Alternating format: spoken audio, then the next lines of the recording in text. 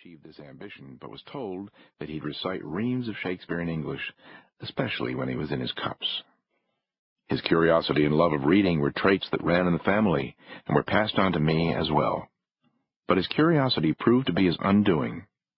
One morning on his way to work, my grandfather saw a gang of laborers digging a ditch in the street. He couldn't resist stopping to watch them. A piece of flint, flying, hit him in the eye.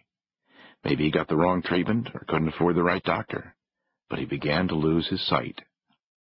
This handicap and possibly his drinking cost him his job. His wife, my beloved Gratty, took over the job and kept her household from falling apart. What a tower of strength Gratty was.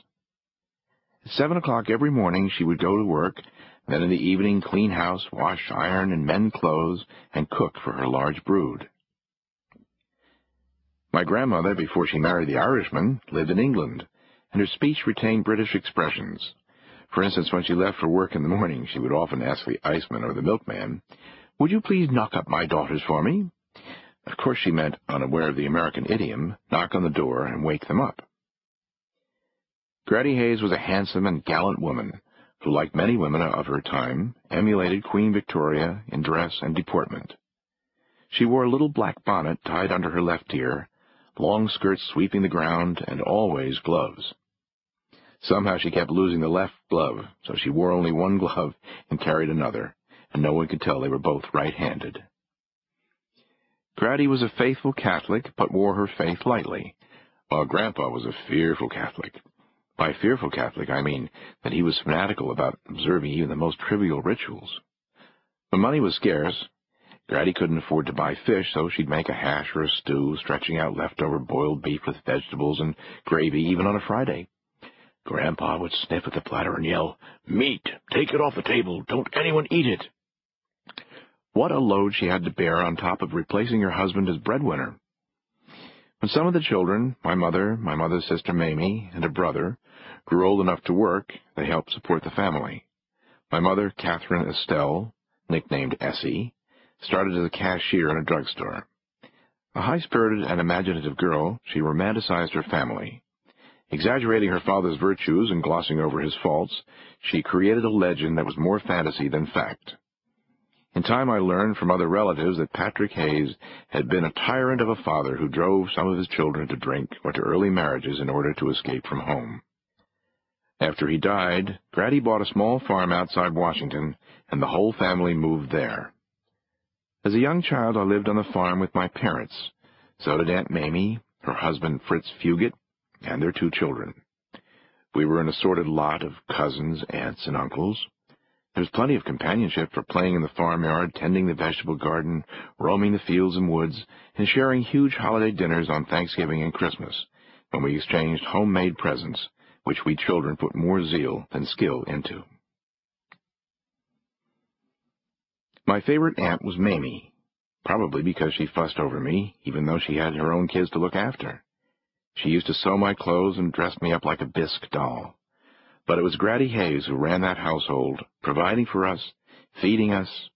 She was a fine cook, not of fancy food, but wholesome, stick-to-the-ribs meals, and she baked like a dream. I still remember her delicious coconut cake made with fresh coconut. When she went to market, she always bought oranges and peppermint sticks for the children. She would cut a hole in an orange, insert a peppermint stick, and then we'd squeeze the orange and suck the juice through the stick. It was one of the best things I ever tasted. But milk, which children thrive on, didn't agree with me. I developed symptoms that puzzled the doctors.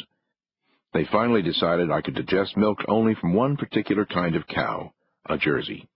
Gratty got one and kept it on the farm for my sake, but my trouble persisted, and I was declared allergic to all milk.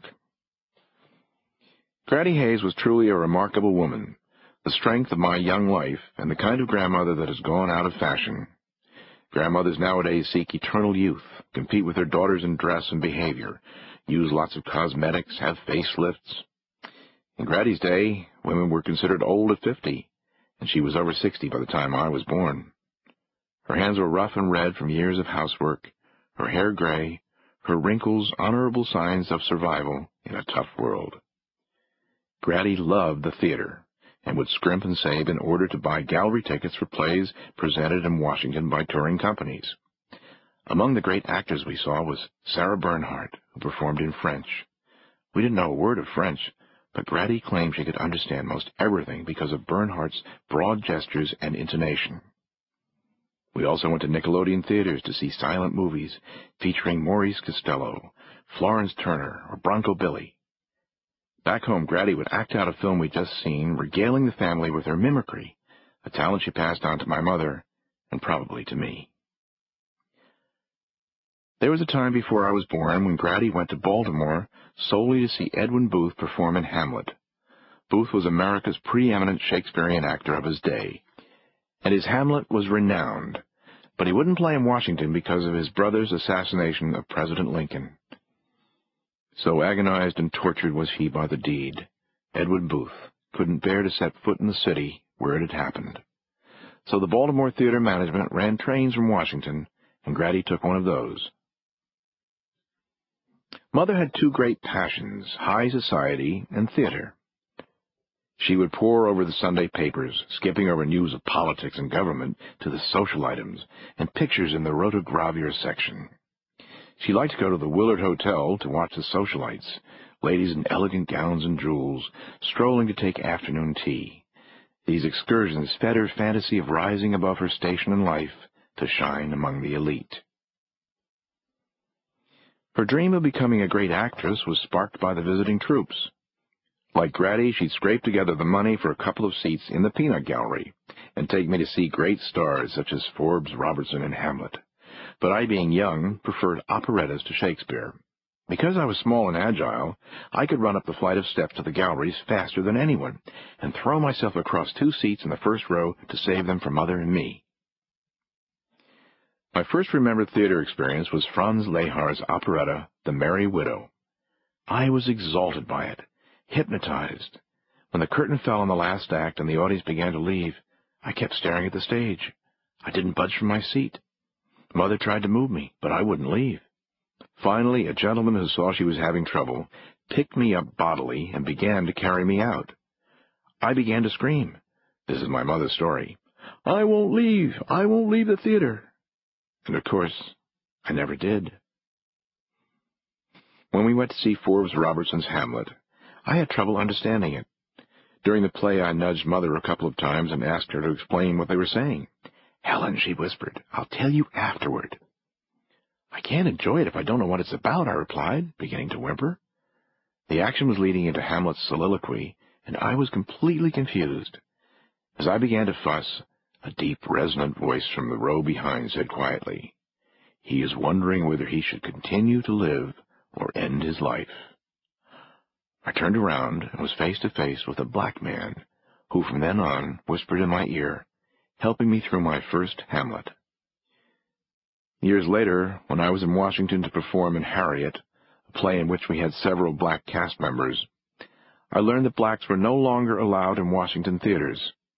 Remembering with gratitude my childhood experience, I made a big fuss, refusing at first to play there. At the urging of the producer, I relented, but I made it clear to the newspapers that I was playing under protest. It was a disgrace that such a situation existed in our nation's capital, I said. I urged all actors who were members of Actors' Equity to refuse to play in Washington until the theaters were integrated. At this, the manager of the National Theater threatened to close, saying he would not be responsible for the bloodshed if he allowed blacks in. I persisted in my battle. Friends in Washington were heartsick and begged me to stop making such a row, but I never gave up. Today, of course, this seems like ancient history. We went to concerts, too.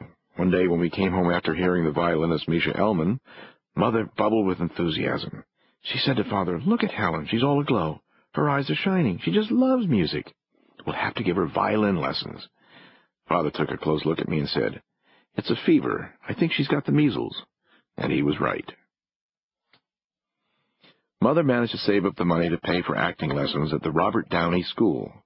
Through a close friend who was married to a producer named Fred Berger, she then got a job with his fifth-rate touring company.